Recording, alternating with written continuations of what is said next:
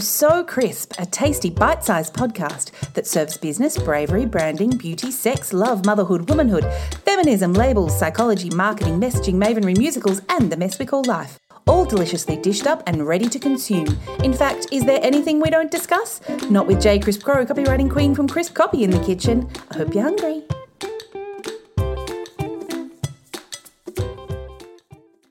We acknowledge the traditional owners of country throughout Australia, and we recognise their continuing connection to land, waters and community. This business and this podcast pays its respects to them and their cultures and to elders past and present. Kaya, which is a hello in Noongar language. Thank you so much, Jay, for that acknowledgement. It is so beautiful to have businesses acknowledging the country on which they're standing on and the language of the land. And I would also like to pay my respects to my elders, to my ancestors, and to the old people, and to also pay my deep respects to any of your listeners for their elders, the custodians, and all the work, and the old people from the lands that they're on too. In 2019, when I asked Louise to teach a class on culturally inclusive writing to my copywriting crew, I already knew what a talent she was, because we'd originally met through the WA Businesswomen's online groups, and Louise was one of the very first women to ever participate in my first copy community on Facebook, back when it was free. She is a natural-born writer with a flair for moving a reader from curious to empowered with knowledge and fired up to do something with that knowledge. And this is something that maybe I don't talk about enough on behalf of my brand, but my personal connection with this land that I live on here in the wilds of the Perth Hills is so much a part of every cell of my body. So much so that last year I invested in some pretty deep work around where I come from, alongside my daughter, who was experiencing her own ancestral epiphany, and what that means for me as a woman and as a caretaker of the earth that I chose to put roots down into. Louise and I also connected through the love of labels and words, which did culminate at one point in a multi-message, furious and fiery debate about a particular term, which was mumpreneur. When Louise presented her class to my group, I knew it would get some people thinking. And when I invite a guest expert into the group, I always take something away from what they teach, even though I've worked with or for most of my incredible experts. What I didn't expect to feel was her lesson so deeply in my bones. It started to change the way I read every piece of content and started me on a much more critical journey of self-discovery, what my legacy as a content creator and leader of my community means, and how I need to do it so much better. Louise O'Reilly is a Warrawa Noongar Aboriginal woman based in Boorloo, which is Perth in Western Australia.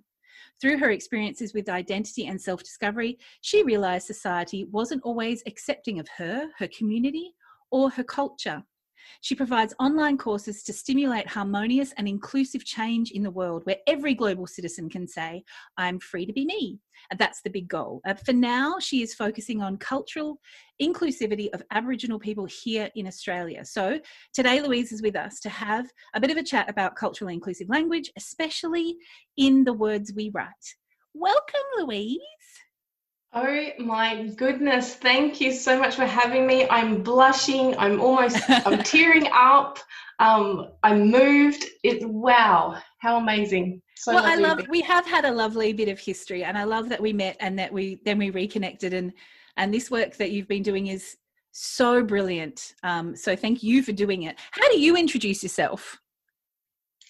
Well, that's a really interesting question, because it kind of depends on the audience that I am talking to, which might sound a little bit strange, but if I'm just talking about personal development or that kind of thing, I only need to introduce myself as Louise O'Reilly. But if I'm talking in a space which is inclusive of culture, and it is important that my identity in culture is also included, I say I'm a Wadawara Noongar woman.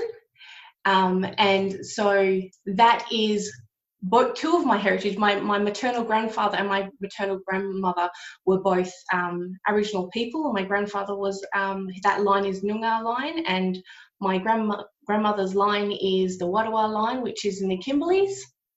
But that is to people who understand the concept of Aboriginal culture, countries being in Australia. There isn't a broad understanding of that concept, that we actually have separate countries in Australia, many, many, many countries, and they are associated with the language groups of Aboriginal people. So if I don't feel that there is that basic understanding of those different cultural language groups, I just introduce myself as an Aboriginal woman. Okay. Wow. Yeah. So you say, one of the things that you say is that part of this process to getting to where you're offering help to other people to run their businesses and communicate in a way that is more culturally inclusive is started with a lack of Aboriginal inclusiveness in Australia. So you said you thought that there was an absence of Aboriginal perspectives in the words and language, which is one of the reasons that you started to write, and now you do a whole lot of other things as well, which we'll have a look at. And you also said, for too long, I saw words and language being used as weapons, turning people against people. So if we're trying to run our businesses and we're trying to communicate on behalf of our brands, and we're trying to be, good women in the world, why is being conscious about our perspectives in our writing so important to us as women? And not only just for ourselves, but for the readers who consume what we write in our online communities? That is a fantastic question. Well, I think a lot of it comes down to being conscious business owners. And I think that's kind of a way that we're moving towards now, where we want to not just conform to what has been done. We're understanding that just because it has been doesn't necessarily mean that it's okay or that it aligns with who we are as people or as individuals as part of the global collective. Mm-hmm. And what we experience from the second that we're born basically is a lot of social conditioning, and in Australia, unfortunately, a lot of that social conditioning towards Aboriginal people and culture is quite negative, and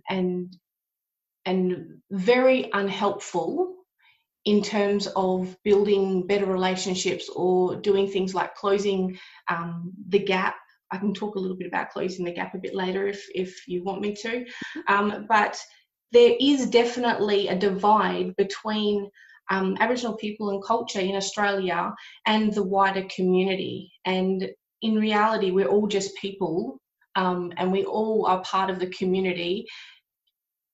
It's about being conscious of how we actually bring those two groups together and talk about the group as a whole, as people, as humans first, and how we can kind of move forward with those values that we have, values like equality and compassion and love and kindness and all that good stuff.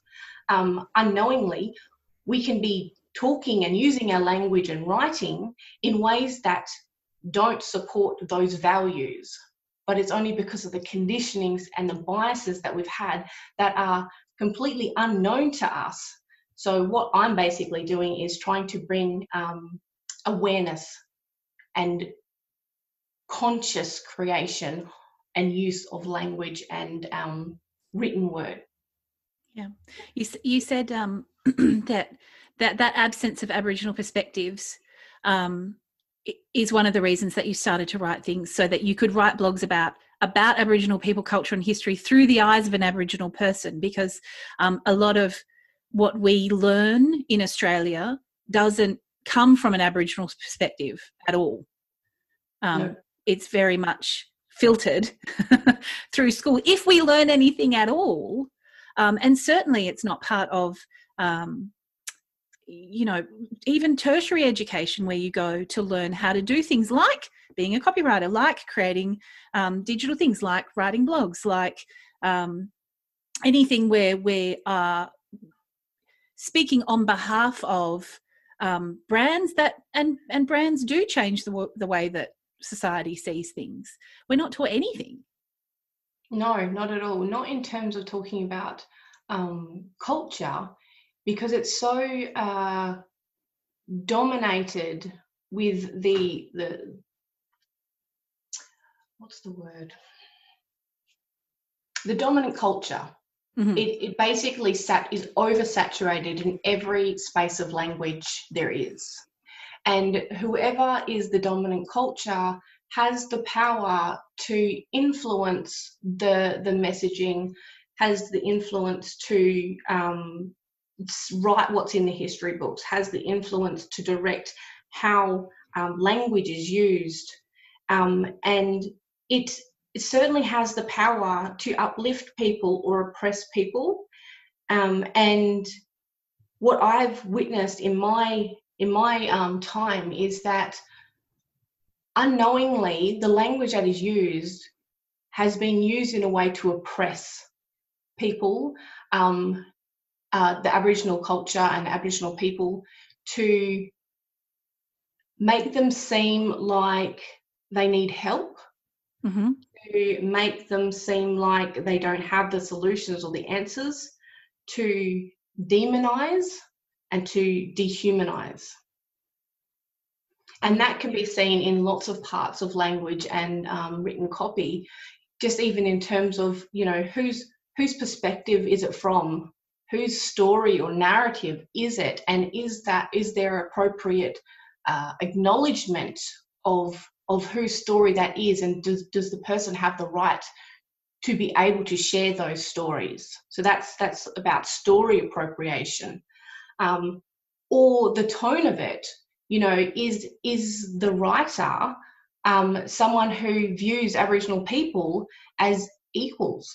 Mm-hmm. Or is it a case of you know, coming in to save Aboriginal people, or coming in with a solution for Aboriginal people? They're all things to be really mindful of with those kinds of things. Yeah. Well, if we can sidestep, although it's not really a sidestep, I think I've just given away my own punchline there. Can you tell us about your own business journey? Because you've got a finger in what seems like from the outside a couple of different kind of pies. So you have Ascension Personal Development. That's one kind of aspect of your business. Then you work as a consultant with diversity inclusion. You're on the radio. You have an online course for people who want to learn about being more culturally inclusive in the way that they communicate. How do they all connect? Well, it is an interesting evolution, and that evolution of my business comes from an evolution of myself and my own identity. So I did have another business prior, and then I started up louiseoreilly.com.au after I did some really deep soul searching, and really understanding where I stood in the world and what my role is in this conversation. So in my own journeys, I am in contact with my ancestors and the spirit world. So Aboriginal people live in those worlds and understand that spiritual realm, as well as our physical realm that we see, hear, taste and touch kind of thing. So through my ancestors, I was offered a beautiful gift of and this is symbolism right here. So I was over the course of 5 years prior, I had this reoccurring dream happening, and I was offered a gift of a shell conch horn and a large oblong wooden shield. And I didn't understand what it was about. Mm-hmm. Until I did talk to a local elder here, and he explained it a little bit better, and I did a little bit more soul searching for that. But what it is about is, you know, am I wanting to take on the beautiful gift and obligation or role of speaking and making things aware? So being like a mouthpiece or a voice on this, which is the shell conch horn. But also it's part of protection. With the shield, but part of the shield is not only about protection, but it's also about storytelling and keeping the stories alive that have been and sharing them now, and then also in creation of the new stories. And it's about understanding my heritage and our family trees and where we come from. So that's my kind of role in this space. And by having louiseoreilly.com.au, it was then a platform for me to start my writing and my blogging about Aboriginal culture, about my perspective as an Aboriginal woman, about my journey through my own evolution of identity, which has changed over the years, and also about talking about human rights, and something that it bothers me a little bit that I need to say human rights and Aboriginal rights, whereas the fact they are the same thing, but the wider community doesn't quite get that human rights means Aboriginal rights too. So I sometimes have to define that kind of thing. And through that, I was working, I was doing the blogging and writing about those things, but I was also writing about personal development. And the basis of that is finding your own identity and having power, standing in your own power of who you are and understanding that and having your own autonomy and having the power to create the world that you want, that really align with your values, your true values, and not something that society or your parents or whoever has put onto you. But then what I found was the connection, people couldn't understand the connection between the two. So then I split the business and I created Ascension Personal Development Academy, which is an academy all about that kind of stuff, finding your identity and knowing who you are and developing yourself in that way, but also for businesses to understand the identity of the business that is linked with you. And then I came to this point now where I've created a course in Ascension Personal Development Academy where I'm talking about culturally inclusive language, and which is kind of combining them again. So it's kind of like they've come and they've split off and then they've come full circle and joined back up again. So it's made it a very complex system for myself. But so many business women right now who are like listening and going, But with it now, I'm re-looking at Ascension Personal Development Academy and going, well, where am I taking this? What matters to me? What do I want to do with it?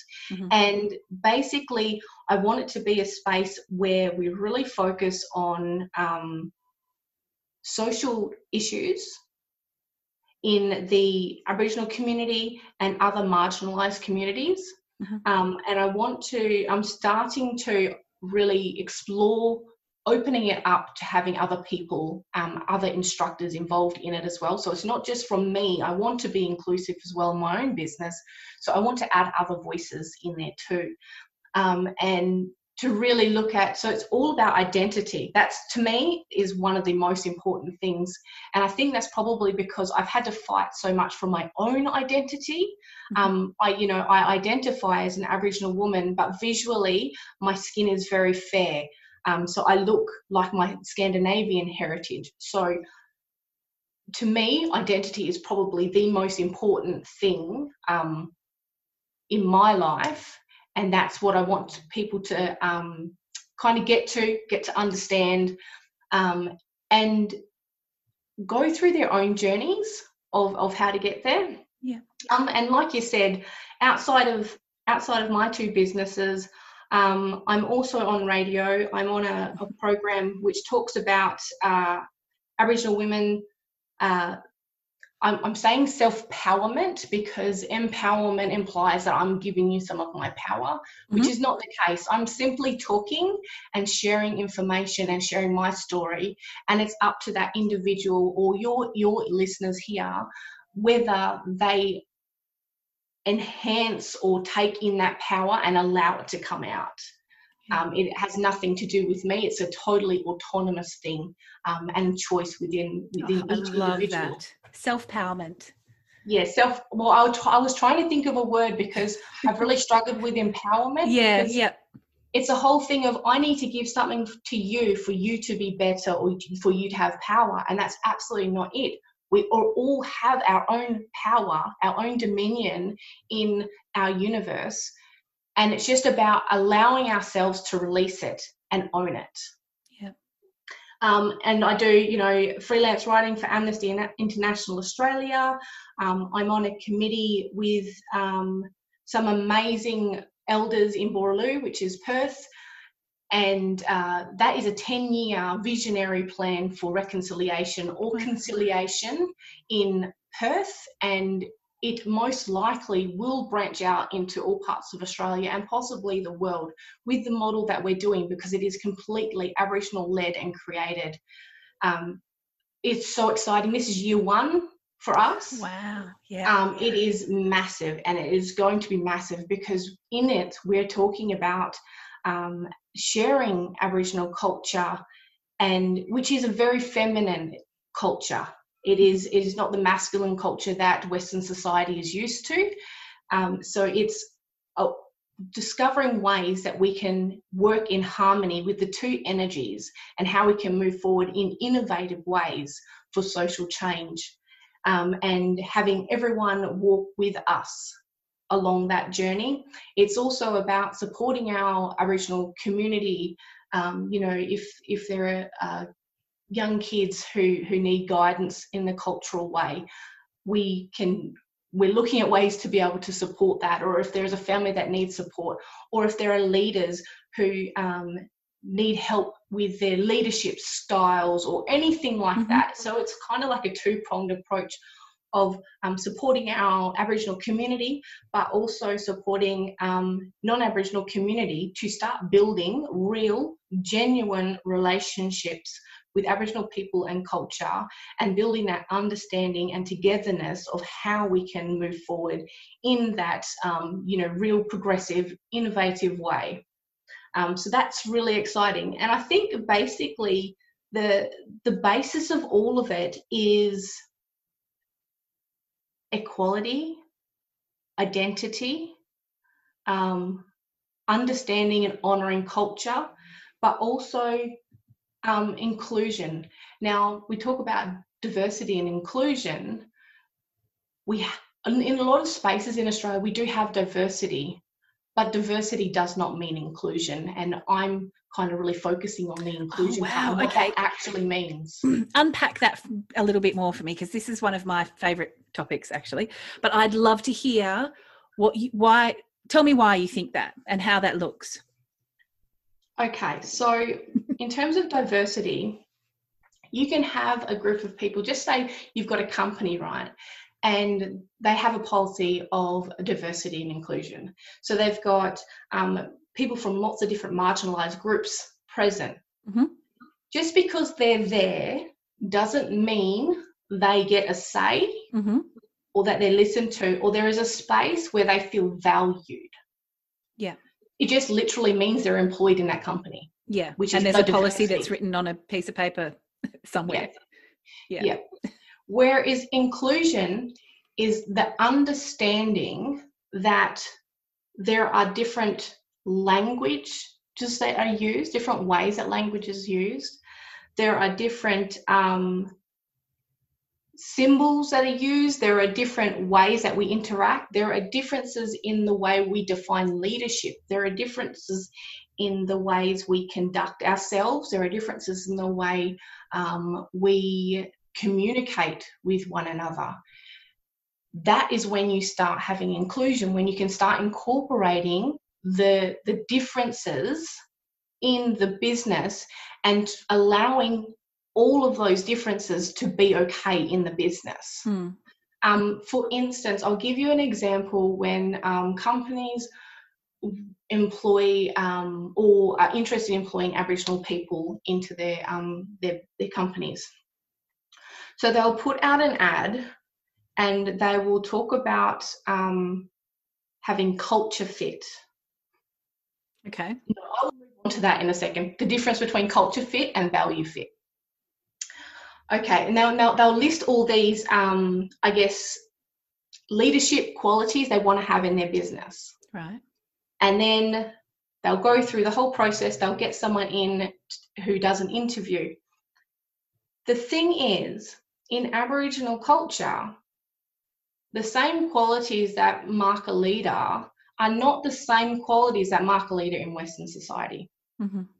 So they're wanting Aboriginal people who are leaders and show leadership and know culture and can incorporate some of those or bring them into the business. Yeah.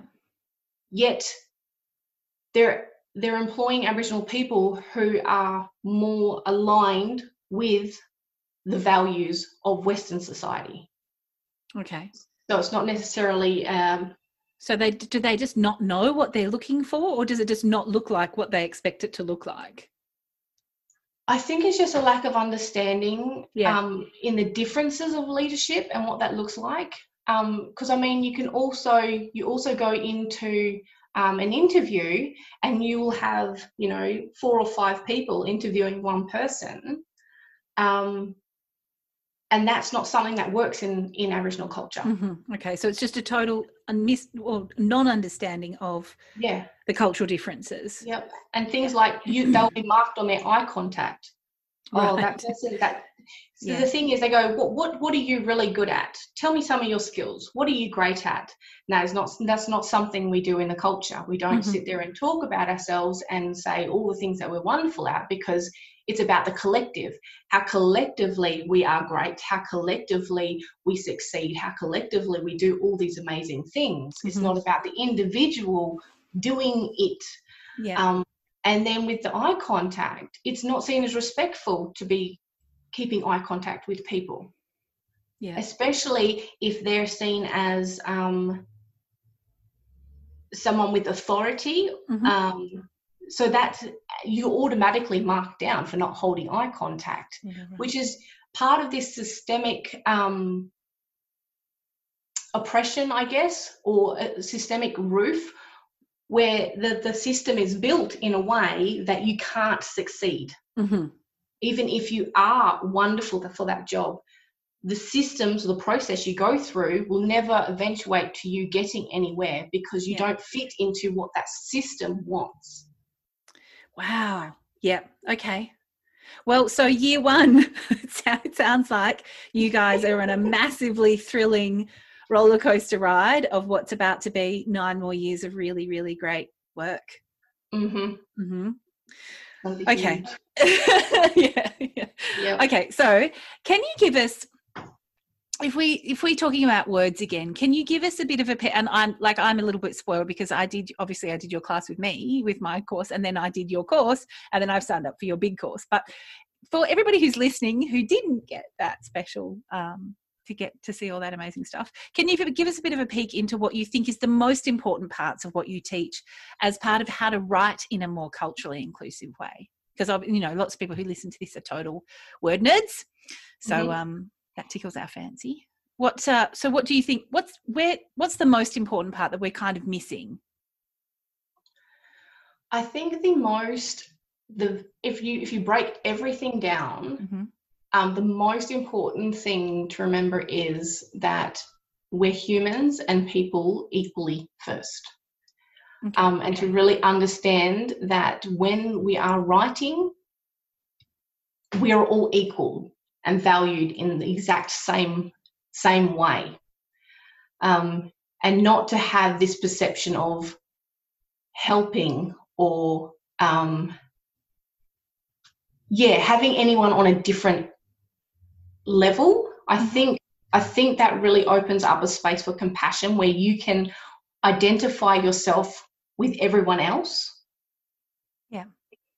And also I would say to really know what your identity is. So in the intersectionality of all isms, basically, where do you fit into all of those spectrums? Because what I've found is that you have people who are seen as belong to marginalized groups. And I'm saying marginalized and not minority groups, because there are marginalized groups who are not the minority. So it's marginalized groups. You're looking at things like sex and gender and race and class and financial status and disability and all those things, where do you actually sit on all of those spectrums? Because often people who are quite privileged, it's like there is this disconnect of belonging within the spectrum. It's like there are people who are quite privileged or belong to a dominant culture, and then it's like there is another whole spectrum where all marginalized people fit. So I think when we can really identify where we sit as individuals in each of those spectrums, we can really start to build understanding and compassion and empathy with or for the people we are writing for or about, and that kind of thing. And also what that does is allows you to identify where you have influence, where you have impact. And then when you know where you sit in it all, in the whole grand scheme of it, when you understand what you stand for, what you want to be creating in the world, you can then start to use your influence and your platforms in a way that uplifts the messages you want to be sharing, uplifts the values that you want to be sharing. So I think this is probably a good segue into talking about the value and culture fit as well. Yeah. So a lot of businesses will say, you know, we want people to fit in the culture of this business, and not understanding that the culture of the business is often this really rigid structure or paradigm of Western culture, or the dominant culture. And if you are wanting to have a bit more diversity and inclusion in your businesses, yet you're wanting them to fit within the culture, it's basically saying, we want you to be here, but we want you to fit in to change with what we think, and what we feel, and what we do. Yeah. Whereas if you talk about having a value fit, you know, caring for family is the same in all groups. Wanting to have a value of compassion is in all groups. Wanting to have a value of leadership is the same in all groups. And it's not asking people to change. It's just saying, you believe in these core values, they align with my business and what we are trying to achieve here. You will fit in here, and we will evolve to whatever culture happens when you arrive, or we are working to create it more inclusively before you even arrive, so that you want to be part of it and that you feel welcomed and you feel safe here. Yeah, imagine that. And the way that you've just said that, like, it doesn't seem that hard. You know, most of these, most corporations and companies, and most of us who are maybe listening who have teeny tiny micro businesses, like, we have the power to make incremental change if we need to, but the steps are not that difficult. It might be difficult to figure out how that's going to work big picture wise, but once you've done that, the steps to take seem to be, if you base them in compassion, seem to be fairly self-explanatory. Yeah. Conversations with people. I think the hardest thing is that it is a mind shift. It is a paradigm shift, especially when I'll give an example. So when you're talking to people about privilege and showing or trying to present I don't want to use the word argument, presenting a story about privilege, it's very hard for someone who is part of the dominant culture and who has lots of privilege to actually understand what that means, because they've never had to experience it. So you're basically asking for people to try and do something or create something in a whole new concept or paradigm that they don't know about at all. Yeah, they have no experience. No experience at all. And sometimes it's even just a total lack that it even exists. So that's the kind of things that you're coming up against when you're having these conversations. And so that's where it's really important that when you are then looking at wanting to diversify and have inclusion and, being a conscious business owner who is wanting to have those things, to bring in people who are experts in that field. Yeah. And people who are experts in that field are people who have lived experiences of those things all the time. Yeah. You did that. You presented the privilege exercise with my group, which was, I think, it was quite a simple exercise, but I know it made a lot of participants really evaluate that level and that perspective from which they just naturally operate, and therefore how they make statements, how they put out content on behalf of their brand. That's just something that people do until they really cast a bit of a critical eye over why they do it that way, and how that puts a big fat divide between them and the people that they're speaking to. But it was and you've just answered the question, like, why do you think that's important?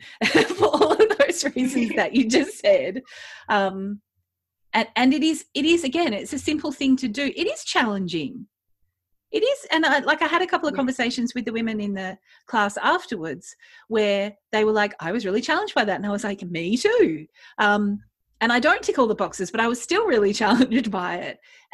But it's okay. That's okay to be challenged by stuff and to go, I didn't know that, and now I do, and I have to do something better with that information. Yeah, it is probably going to be one of the most challenging things you do, honestly. Yeah. And I know we're having lots of conversations about race and racism and ethnicity and, casual racism and systemic oppression, all this kind of stuff. We're having lots of conversations, not only in Australia, but in the world at the moment around it. And I know lots of businesses are wanting to have a say in it, or not necessarily a say, but want to show their stance from their business perspective. And these conversations can often lead to lots of conflict. So something I shared with my own group just yesterday was a bit of training on why this often leads to conflict. And if you can just imagine yourself as a big iceberg, I'm sure you've heard of the iceberg concept, where there's so much that is underneath, like 80% of the iceberg is underneath the water, and you only see the little tip of the iceberg. And so the very tip of the iceberg is all those visible behaviors and things we see. So they're the people who are commenting and saying things, and I'm talking about the negative comments and showing lack of support, and people who are really fighting for the all lives matters type stuff. That's that kind of thing. But when we're having these conversations, we've also got to remember there are so much under the surface that is happening to create those behaviors from showing. And so you have that first level, which is your systems and structures. And so that's all that unconscious stuff that you just naturally do. That's you driving to work or making your breakfast, or all those things you don't really have to think about. Below that, you have your values and beliefs. And these are our core values about what we really believe in, what we think is the things that we kind of support in the world. For me, it is definitely like compassion, kindness, and love. That's definitely a space that I come from. But then also underneath that, you have these paradigms of thought. And the paradigms of thought come from social conditioning, where you're told something over and over again, and then you start to believe that what you're experiencing in your society is the way it's meant to be, or you can't actually comprehend what it would look like if it were any different. So that's a really scary, confronting thing to think. If our communities operate a little bit differently, if our businesses operate a little bit differently, what would it be? And will I lose out? Will I lose something from this? So when you're having these conversations, what you're really doing is you are getting people to confront their own personal philosophies and identities. and question whether they are real. I mean, you might have a value of, equality. You're a really strong believer in equality, and then suddenly you have a conversation where it's made clear that equality is not happening in our society, and you are participating in that equality. That is really confronting because you feel so strongly about equality. So it's really about really deep listening and being conscious of what your own values are, and being open to looking at everything that is and saying, does this align with my value? Does this align with me and my ideology? Does this align with my personal philosophy? And being okay with it not. Yeah. And then going, okay, it's not. This is hard to swallow. This is really difficult. And, you might feel a bit of guilt or shame, or, you might just even break down about this, because essentially what you believed was your world and what made up you. And of course you think you're a good person. You are a good person. So that is really hard to take in, and then to go, oh my goodness, I'm participating in a system that is creating this pain for other people. Yeah. And it's really hard to hear. So that is why it ends up in conflict so much. And that's why I'm really trying to coach the people who I'm in contact with and people who are doing my courses in gentle conversations that have empathy for the people that they're talking to as well, because they're going to be going through a lot. Okay. Soapbox. No, I was just taking that in. No, I was so soaking it up. No, I mean, you're welcome. You're welcome on your soapbox here anytime. I love a woman on a soapbox. I think so. If women listening to this episode feel like I just like that, okay. That's my noise of feeling like I should take an action and implement something and start something. And that's just the way that, that I operate when I'm challenged. What do you think, though, like if we could take one important step, when we're thinking about casting our critical eye over the words that we choose to use on our brands and our business's behalf, what's the first step? Where should we start?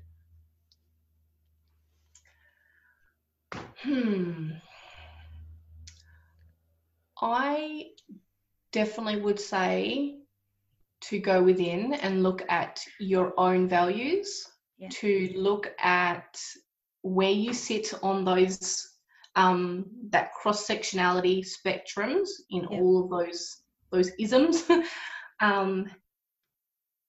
I would suggest you look at your own heritage and the great things about your own heritage that you can celebrate. And then start a journey of really, really deep listening to other perspectives. Okay, I love it.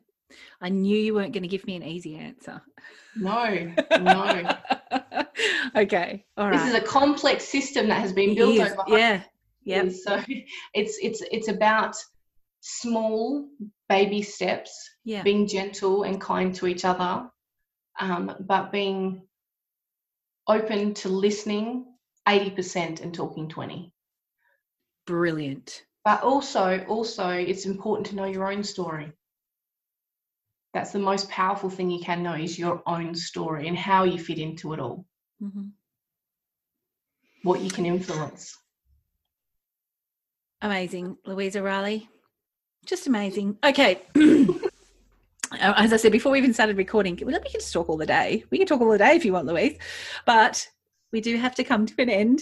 So this has been So Crisp, and my guest has been Louise O'Reilly, human rights blogger with writing and cultural consulting services. She's founder of Essential Personal Development Academy, radio presenter at 100.9 FM Noongar Radio, freelance writer for Amnesty International, and a consultant for diversity and inclusion. If you would like to understand how to use language in a more inclusive way, please go and join her Introduction to Culturally Inclusive Language course. You can find that link in these show notes.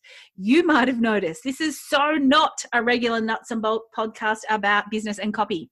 We are always looking for crisp new ways to discuss wordy elements. So if you have a suggestion, please drop me a line. Now, Louise, I sprung this on her at the top of the show. I said, oh, by the way, at the end, you can do the little may your day be as crisp as. And then she, as we started, she was like, I'm just thinking about what my alliteration could be, what my crisp thing. So poor thing. I asked her to talk about a really complex issue and then completely sprung some word nerd thing on her. So Louise is going to take us out. May your day be as crisp as. Go for it, Louise. Feeling free to be you. Can't see right now, but my hands are in the air. Thank you, Louise O'Reilly. As always, it's a pleasure. Thank you so much for having me. It has been wonderful. You've been listening to So Crisp with copywriter, copy coach and consultant J. Crisp Crowe. If you've loved this episode, get all the juicy details and links at crispcopy.com.au/podcast. Make sure you never miss a bite by subscribing to So Crisp wherever you get your podcasts. Want to help us spread the deliciousness? Rate and review this show and share with your mates. Remember, if there's a copy question you want nibbled at, email me straight away, right now.